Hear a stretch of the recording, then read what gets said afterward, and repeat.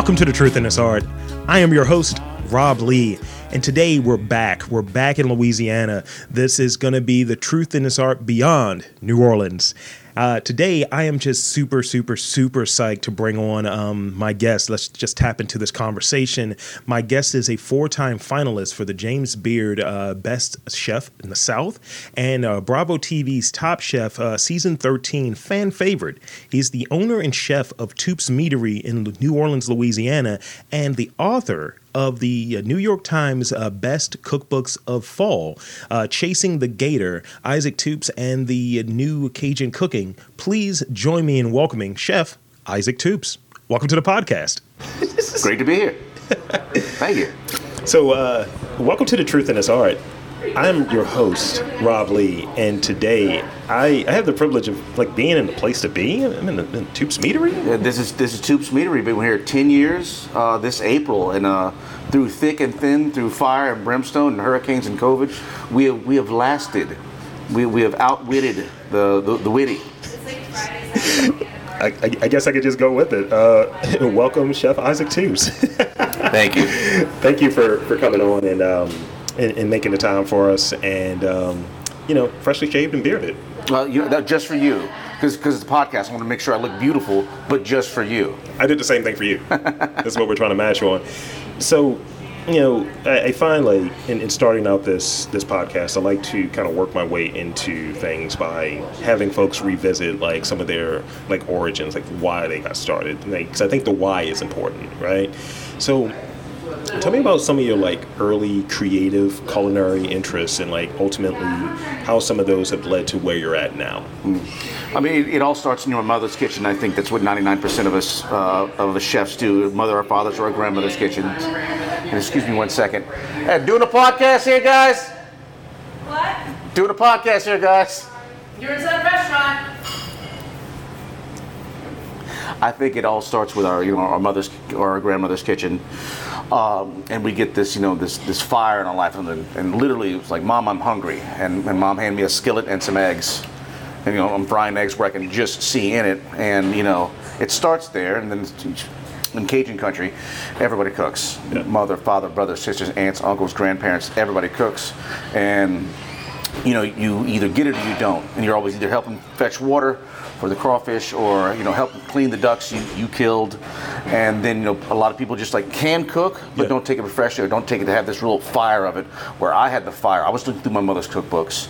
I was making beef Wellington at 12. I was one of those guys who's like, hey, yeah, my friend can't come over because I got to finish the Wellington first to get it out the oven. We'll carve it, and then we'll go play with sticks and on BMXs. So I just love to eat, and I love to cook, and that just kind of coalesced together. My father, he's a very adventurous man. Yeah. So when the very first sushi restaurant came out in small town Louisiana, we had to go, and we were like, oh God, I hope it's good, because my father's going to make us eat it, and my father's going to make us eat anchovies and kimchi, and at first he had to force it, but then it becomes like, oh God, I love this, and I'm always chasing those flavors and chasing that new restaurant. We're going. I can't get this cuisine. I'm going to go to that country and find it. And I was like, oh, I tasted something at my friend's restaurant. I called my friend up. I was like, what's in this? He's like, shrimp paste. What is that? I'll go buy some. Never mind. So the fire is just it rages in me, and I love that, and I love to eat more than I cook. But we're cooking. But you got to cook it if you want to eat it. Right. So that's where it's kind of, long story short, is where it came from. No, I love that, and I think and I like that you answered that other sub question in there. What was your first time in the kitchen? So that's great as well. And I'm a person that I want to have the authentic version, right? I want to have as close to it. So I'm a person that enjoys to eat as well. So in coming down here, I'm like, all right, there's a lot of imitation shrimp and grits in Baltimore. And I was like, look, I get it, but it's not quite it. I was like, where's the swine? Where's the pig? And so, as I was saying before we got started, that's why coming down here is regenerative for me. It's like I'm kind of getting that sort of real thing. There are different interpretations, obviously, down here, but at least it's of the place, So, when did you arrive at this sort of realization, this idea that you wanted to become a chef? Because a lot of people like cook, they go into it and they're like, I really love this, but chef is a different thing, right? So talk about that. You can be a good cook and you can be a chef. There are two different things. You can be a great cook at your house, but chef means boss. It means, run your own kitchen, run your own food establishment. So you can't be a chef at your house, but you can be a chef of a food truck.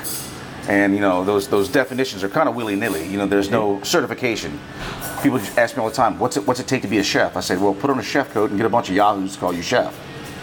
On the other end of that, where I came into it, I was literally job hopping after the college try. I went to a semester of college and realized that, well, high school would kick my ass. I don't know why college would be any different. So I'm job hopping, literally job hopping. This time I'm cooking all the time. I'm still cooking. Yeah. And I grew up cooking, but I never put the two and two together to do it professionally. So I didn't get into cooking until I was 20, 21. Job hopping. I worked at a TV station where I was in charge at night. Big disaster. Where I worked for a printing company with my brother. I worked in my father's dental office making dentures and a bunch of little jobs, and cooking, let me go try that. Literally just like, whatever job. Yeah. I'll go get that. And it was kind of a tourist trap, honestly, but we were frying food and making soups from bases, but I fell in love with it hit me. 2 weeks before that, I don't know what I want to do with my life. Yeah. And 2 weeks later, I'm cooking, yay! I found it, aha! I want to do this for the rest of my life. I want to be a chef. I want to have my own restaurant. I want to write a cookbook. It all hit me all at once. These illusions of grandeur just slapped me in the face. I'm like, this is it. that is wonderful. And you touched on it earlier, just sort of the perseverance and having, this space being around as long as it has, despite all of the things that have happened, COVID, storms, all of the stuff, right? So talk about incorporating some of your passions into this. I read about America's Wetlands, and talk about incorporating that in your food philosophy, your menu, your approach to doing what you do. Well, that's a multi-tiered question. I'll see if I can tackle it all at once.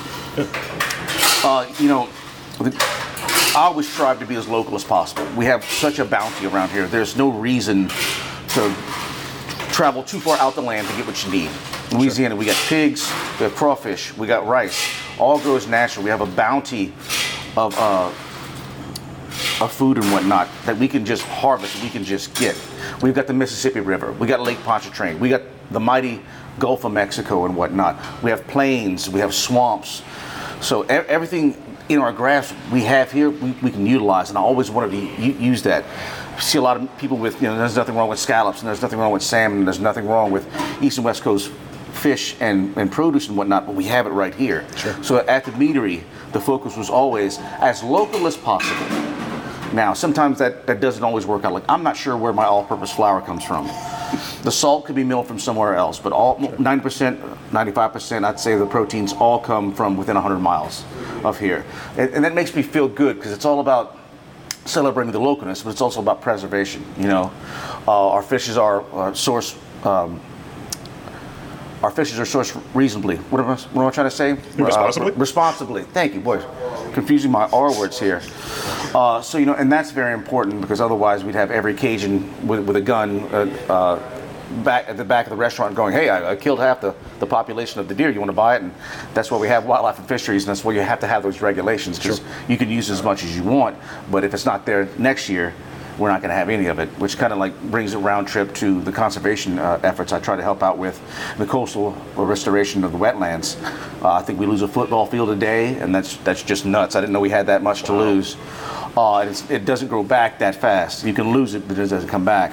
And long story short, I can't speak for all the scientists and the engineers, but we need to get all the sediment back and rearrange it. Yeah. Rearranging that sediment is going to transfer a lot of oyster beds and a lot of shrimping beds, which have been around for decades and decades, and it's going to disrupt the farmers. Well, that's not cool either. Yeah. We can't disrupt the farmers, but if we don't disrupt those beds, then nobody's going to have anything in several years. Yeah. So it's kind of this, what I do is I kind of bridge the gap, because I'm not a scientist, I'm not a politician coming in and going, hey, you have to move, I don't care how long you've been here. Yeah. Where if I was an owner, I'd be like, to heck with you. Yeah, I'm not doing this. So I bridge the gap going, hey, look, I'm one of you. I'm born and raised in Cajun country. I've swam in these waters and fished these waters my whole life. I buy your product. I'm the buyer. We have to come to have a tete-to-tete or a head-to-head to come up with a solution that helps everybody. Let's get these fishermen some money to move. Yeah. Let's give them some incentives. Let's make sure they're protected and whatnot, because I think we can do it all. The problem is you get politicians and scientists mixed together, and they don't always agree with what to do. Fucking politicians.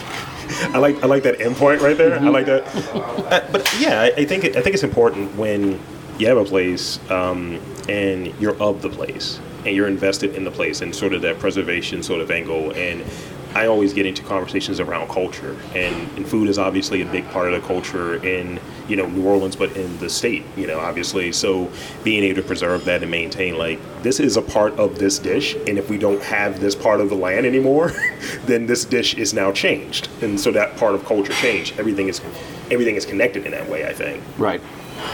So. You're noted for your creativity. I read something about a little Sazerac and a little pork butt action, crawfish cornbread. We'll be talking. We'll be talking later. So to talk about like how you apply like sort of like classic Cajun background and cuisine to like sort of like what New Cajun is, because I hear that as a term that's thrown around in the research, and so talk about that a bit. And I know that the book is part of it, so talk about that, please. I struggle with the term New Cajun just because, or contemporary Cajun, which is one I prefer, but still doesn't make a whole lot of sense.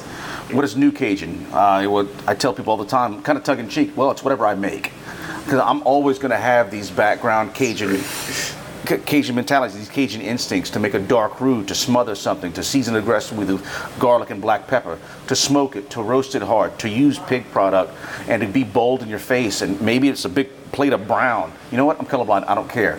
It might be ugly, but boy, it's going to taste good. It's going to bring you down to your knees. You're going to eat so much you can leave here with the damn meat sweats. It's amazing. So I'm always going to have the Cajun backgrounds in my brain. That does not leave. I don't care what I'm trying to approach. I'm trying to approach a dish that has no Cajun background, but I still want to make it because I want to make it. Yeah. And I don't have these mental rules that say, oh, well, using anchovy in the braise, well, that's not Cajun. I don't think that way. I put the anchovy in the braise and worry about the flavor later. And then my customers go, we don't care what you call this. Yeah. So I might use a Spanish braise on a lamb neck. I might use a South American sauce on my shrimp dish. No one cares. There's a little fish sauce in my crab claw marinade. No one cares because it tastes good, and they know you can get good Cajun food here, but they can also get slightly different stuff that you would close your eyes, you wouldn't be able to tell it wasn't Cajun because it's made with the same sensibilities.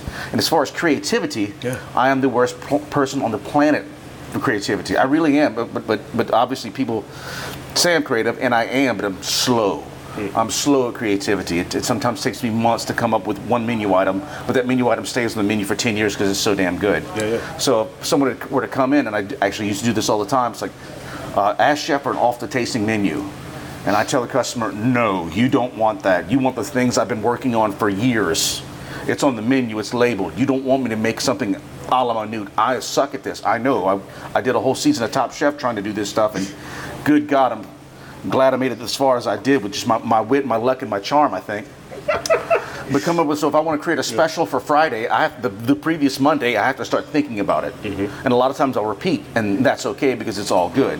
So I let my chef de cuisine and my sous chefs like, hey, y'all come up with specials, run them by me, and let's do it that way. And once a month I might, hey, I've got an idea. And so creativity, it's a slow process. It cannot be forced. And anytime I try to force it, I just end up upsetting myself. I think that's interesting. I like how you said in the beginning of like it had the sensibilities. I like that because I run into this on occasion. So my podcast focused in Baltimore, but the goal is arts and culture. So if I go to a different city, naturally, where am I going to go? Oh, that place has good food. That has this going on. That's an interesting place. And in talking with folks, I talked to folks on radio, and I was like, what do you guys think if I go out of Baltimore, if I go out of this? Is this stretching it too far? Am I going to have to explain this? And what I was told was people trust you in your brand of storytelling and your brand facilitating storytelling. So if you're saying, hey, I'm going down to New Orleans to talk with folks, they know that the sensibility is there. They know that this approach is there. They know that this sort of brand and this sensibility is right there in the storytelling. Right. I've actually kind of a similar thing that I do where I'm using ingredients that Cajuns don't normally use. Sure. So with lamb neck, I already talked about the lamb neck. I used to have to give the lamb neck away. People are like, a lamb neck? I'm not sure. Whoa, hold on. Now, 8-10 years into this business, people are like, oh, what are you selling? Well, Isaac's selling it, so it must be good. And like I would never try that anywhere. I may never try bone marrow or tripe anywhere else or duck hearts for the love of God. Yeah. But like, oh yeah, it's Isaac. Oh okay, well I trust that. Yeah. So Yeah. I feel you. It's kind of the same. Is there an ingredient that in your like experience that you're like, I don't want to work with that at all? Fear is a weird word, right? But that is like, nope, not going to do that. Not going to touch that. Not going to deal with that regardless. Like, because I know it's the creativity thing, right? It's a time thing. But is there an ingredient that comes to mind? You're like, I don't touch that. Not really. I haven't had the rotted shark from Finland yet, but I probably wouldn't like that. But I mean, I use ferments and I use shrimp paste and crab heads, and I use crab roe, I use bone marrow, duck hearts, chicken gizzards. So I don't have a product. I can't think of any. You know what? Here's the product, and you're never gonna see this coming. Keep the unripe tomato off my fucking sandwich. Really? The unripe tomato. You get a tomato sandwich in December? No, why would you? There's no tomatoes growing. Where are those tomatoes? Keep the fucking unripe tomatoes off my fucking food. Really? You come at me with a good heirloom tomato, ripe, man, put some mayonnaise on that or some white bread and a little salt and pepper, call it a day. And I'm fine with that. But good God, you ever bite into a sandwich? This November tomato sandwich. You lift it open on your burger. What is it? It's a green tomato. Yeah, you don't want that. Take it off. Get it out of here. I mean, I joke about it. I have a buddy that is a forager and mushroom forager, and that's just the climate, right? He's originally like from Florida, so going up, and we talk about me being a food snob, and I'm very much in that sort of like that doesn't belong, and get it out of here. And I think in part, one, like having a lot of interest in like chefs and like listening to what they have to say, because you guys are very specific people. Yeah, we are. And I think if this podcast is really me stealing, like, all right, so leave the tomatoes alone. Leave the tomatoes alone. And it's not that we're picky, it's we're particular. Mm-hmm. And I say that about my food. My food is the same way. Cajun food is not hard. Once I explain it to everybody, I shoot YouTube videos explaining details about roux and gumbo and what that, and a lot of people a lot of times go, that was it? I'm like, that was it. It may seem mystifying to you, and it may seem overly complicated, or we got some gree in the pot, we're doing some sort of voodoo, where no, not really. We're just kind of paying attention to our food and paying attention to what's around us, and we experiment. My gumbo is different from my father's gumbo. It's also different from my mother's gumbo. We kind of take dishes and go our own route. And yes, gumbo has to have dark roux, but all the other ingredients are kind of what you like. I have certain rules about what my gumbo is. I don't mix seafood and land. It's one or the other, and if it's seafood, it's a stew, it's not a gumbo. But these are kind of made up rules. Yeah. At the end of the day, I think flavor and what you like and what you do to it is more important than like observing the actual rules. You might get some hate online, sure, but you get hate online doing Mother Teresa's work. So fuck them. 100%. So talk about your experience working with Emerald. Working with Emerald, I started my real culinary professionalism at Emerald's Del Monaco in the year 2000, and I had just worked at this little touristy place before that. So I quite literally know nothing professionally about cooking. I was enamored with the whole thing, and I walk in there, and the chef at the time took a gamble on me and put me on fry cook. I was the happiest fry cook you'd ever seen. I'm sitting there when everybody else is like, oh God, I don't want to work fry. I'm sitting there on fry with a smile on my face you could not have beat off. A rubber handle chef knife, a paper chef hat. They gave me a coat rental coat to wear, and with the check pants and the non-slip shoes, and I was going, yay! Happy. I was doing like extra work for everybody. Like everybody go take a break and take a smoke break. I would be there trying to learn how to chop shallots properly. Looking over the pantry, like, ooh, I can't wait to get to pantry. I was the young buck who was just like, this guy's way too excited to be here, and it was. And I shot up through the ranks. I ended up leaving 10 years later, second in command. Helped reopen after Hurricane Katrina. Yep. Helped out with different offsites and whatnot. Almost knocked over Chef Emerald's Picasso one time. And working with Chef Emerald, it was great because even though we didn't get a lot of one-on-one time at first, the first probably 6-7 years, hey, Chef Emerald, and after a couple of years, you're like, oh, Isaac. And then a little while later, Isaac, hey, what's going on? How's Amanda? Yep. And whatnot, my wife. And it ended up being Isaac walked me out, there's a weirdo in the back. And I know you have a knife on you, and you look like you take somebody's head off. To doing private events with him, yep. And to this day we still remain friends. He wrote the foreword to my cookbook. Yep. Can't think of enough of that. But more importantly, Chef Emerald taught me than any food thing was how to take care of your people. Because Chef Emerald he's going to work you. If you work for Chef Emerald, you're going to work hard. You're going to work long hours. and I'm okay with that. But really, when Hurricane Katrina hit, right off the bat, he wrote his personal checks from his checkbook, made sure we had a place to stay and a job within a week. Yeah. It's like well, he had this emergency system in plan. It worked. He got us all jobs. I went to Orlando. We cooked for a couple months there. We had a place to stay, and when we came back to New Orleans, we all had jobs. If you stayed in the company, we all had jobs. So always remember that. You take care of your people, and I try to hold it. If I take care of all my staff, then they'll take care of the restaurant. Yeah. So that's what it is, and it's one of the few secrets that a lot of people who've been in business a long time will never understand is take care of your employees. And your employees like two main things. And the second one is respect. And the first one is money. Yeah. Yeah. Like it's one of those things. It's like, what's the language that we're speaking here? And in times, when I go into the day job or what have you, and I'm like, how do you keep people here? We have attention rate or whatever. We lose people, right? Mm-hmm. And it's like, why are we losing people? Because you're not paying them what they're worth, or they feel that this is toxic, or this sucks, or whatever. Right. And people don't do that actual listening. It's like, yeah, we'll give you guys an extra day off. No. It's not a pizza party. It's respect, a little creativity on the menu. Yeah. I recently gained several employees because their previous job, their chef wouldn't let them do specials, put stuff on the menu. And I'm like, do specials, put stuff on the menu. Hey, chef, can we do this? I'm like, let me taste it. This is delicious. Let's go. Yeah.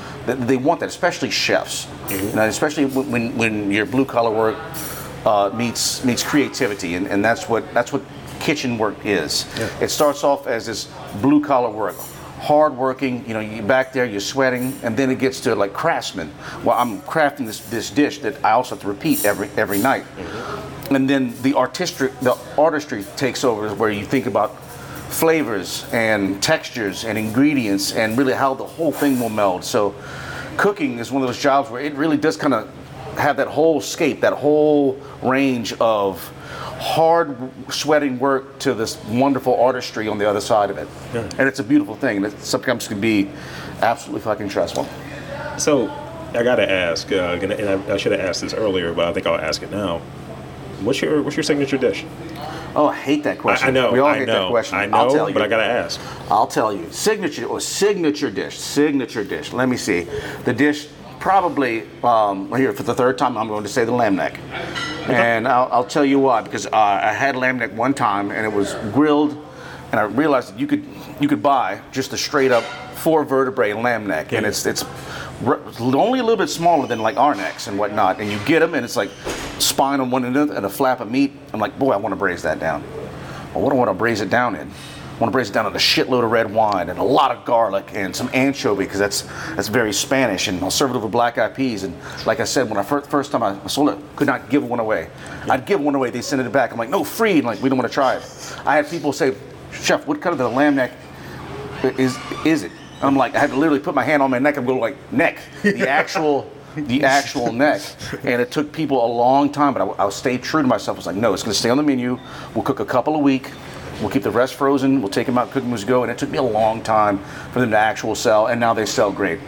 And now people trust me. So I said that lamb neck was the first one. My pork chop might be more famous, yeah.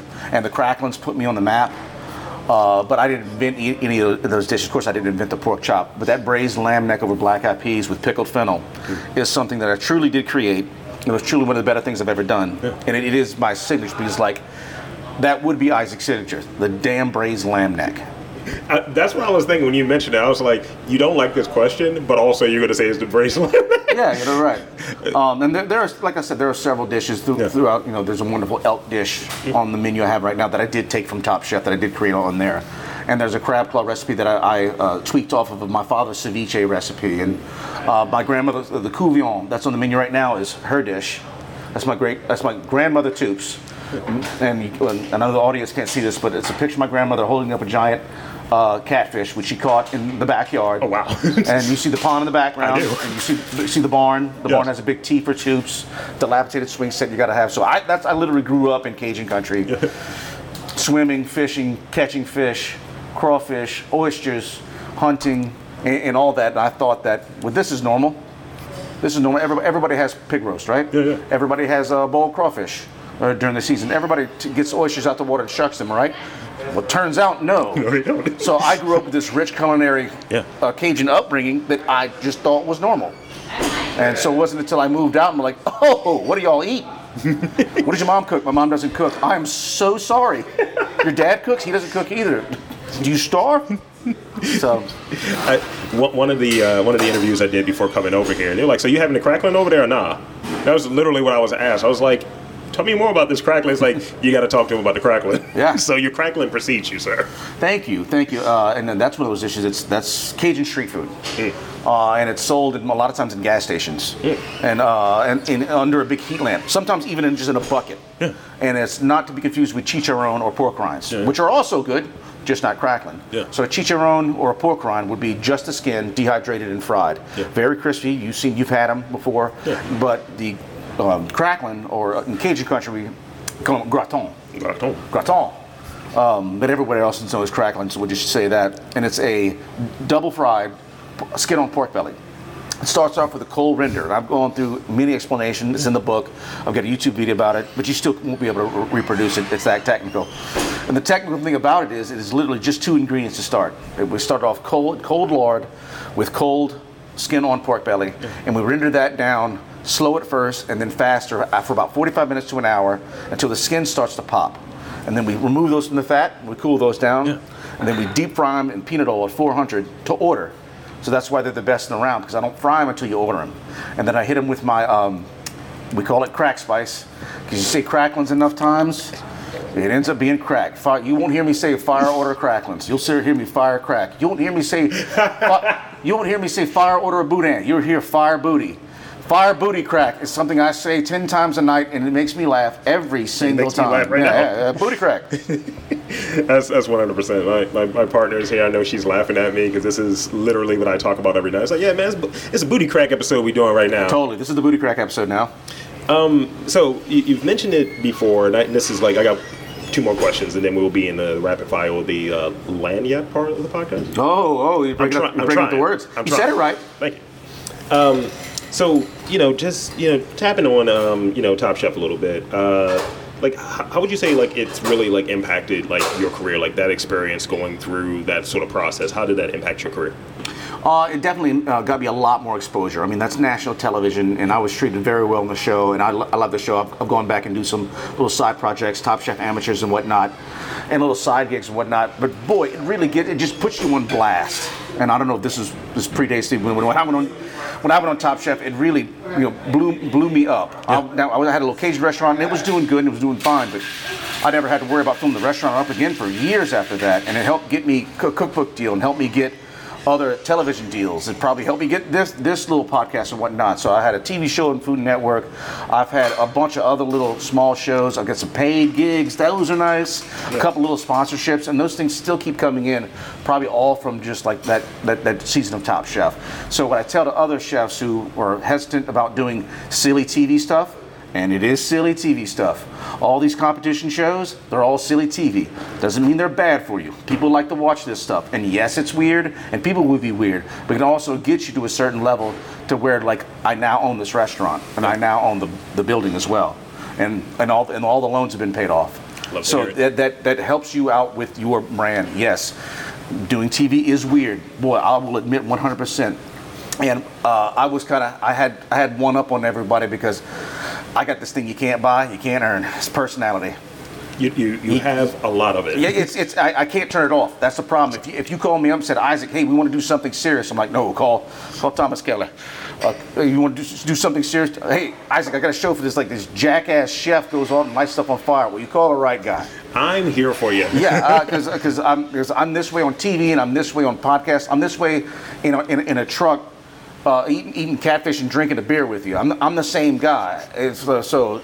So I've always been this guy. I get it from my dad. It's kind of a family trait, which is wild. I say what I like, and these days people like that. Yeah. People like it when I make an off-color joke or use some curse words or say something just silly that flew in my head. They're like, "We love that, Isaac. Keep going." I'm like, "Really?" Because being a smartass in high school wasn't really great. Because it's authenticity. It is. It's a thing where when we started, is like I always try to find my way into getting into the conversation.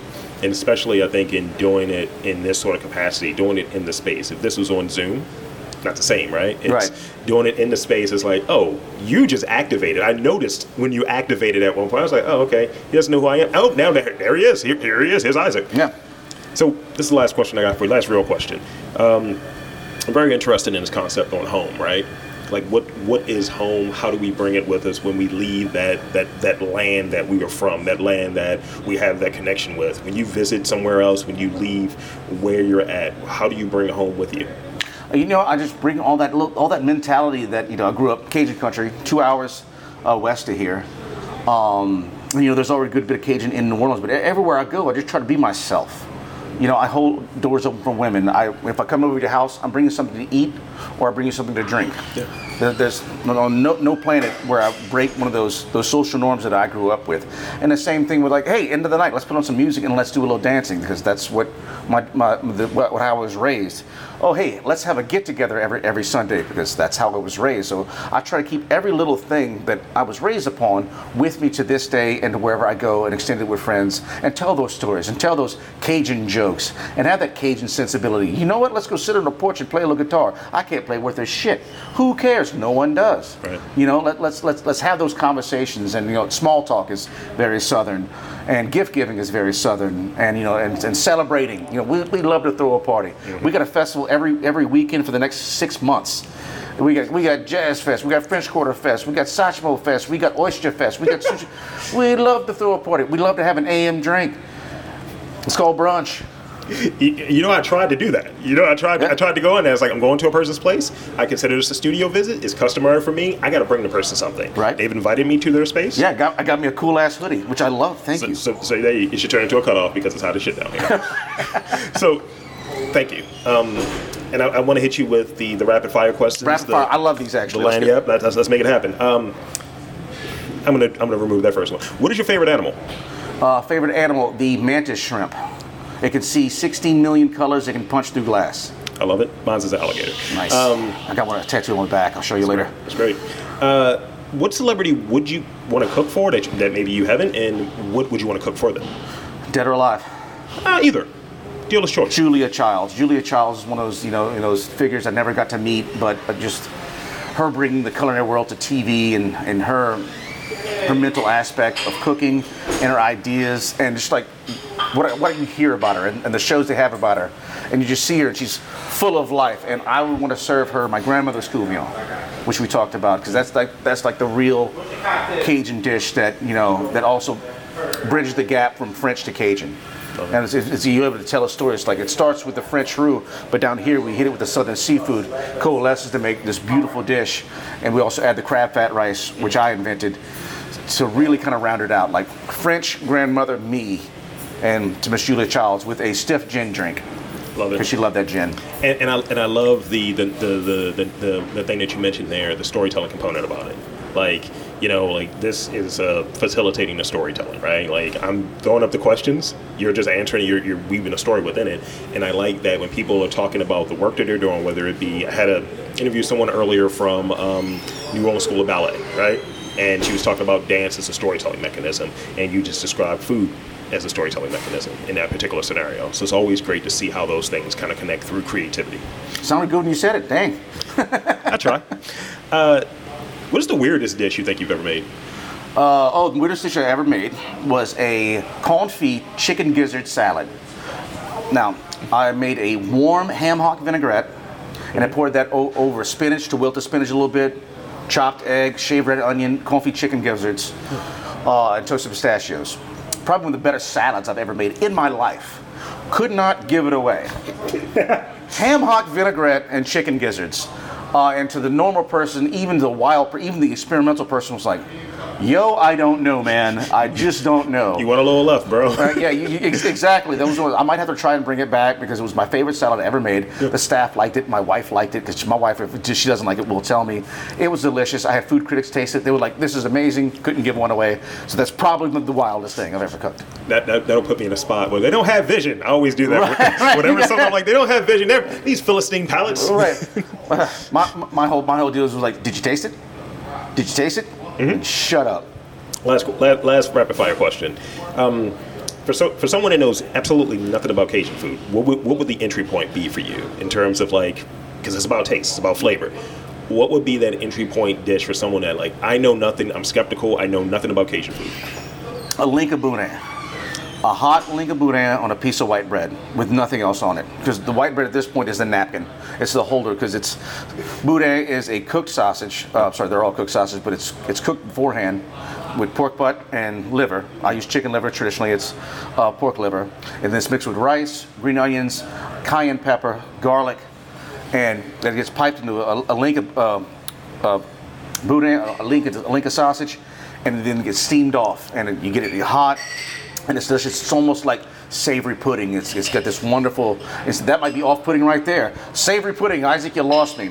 But it's wonderful because it's spicy, it's delicious, it's rich, and you can eat it for lunch, and you just wipe your face with the white bread and finish eating that. Drink a beer, drink a beer while you're doing it. I won't tell that you're on lunch break. That's great. And that's it, actually. So I want to thank you for taking the time to chat with me. Of course. And I want to invite and encourage you to tell the fine folks, the listeners, where they can come here to the meadery to follow you, all of that good stuff. The floor is yours. This is Isaac Toups, chef, owner, janitor, bouncer at Toups Meadery. Instagram handle, Toups Meadery. You come see us in Mid-City. We've been here 10 years. Best food and crack on the Saturday at Chafalaya. Love you guys. So there you have it, folks. I want to again thank Chef Isaac Toups for coming on to the podcast and chopping it up with me and indulging the questions. And I'm Rob Lee, saying there's art, culture, and delicious food. Just get the crack. Get all of it. Just come down. You just got to look for it.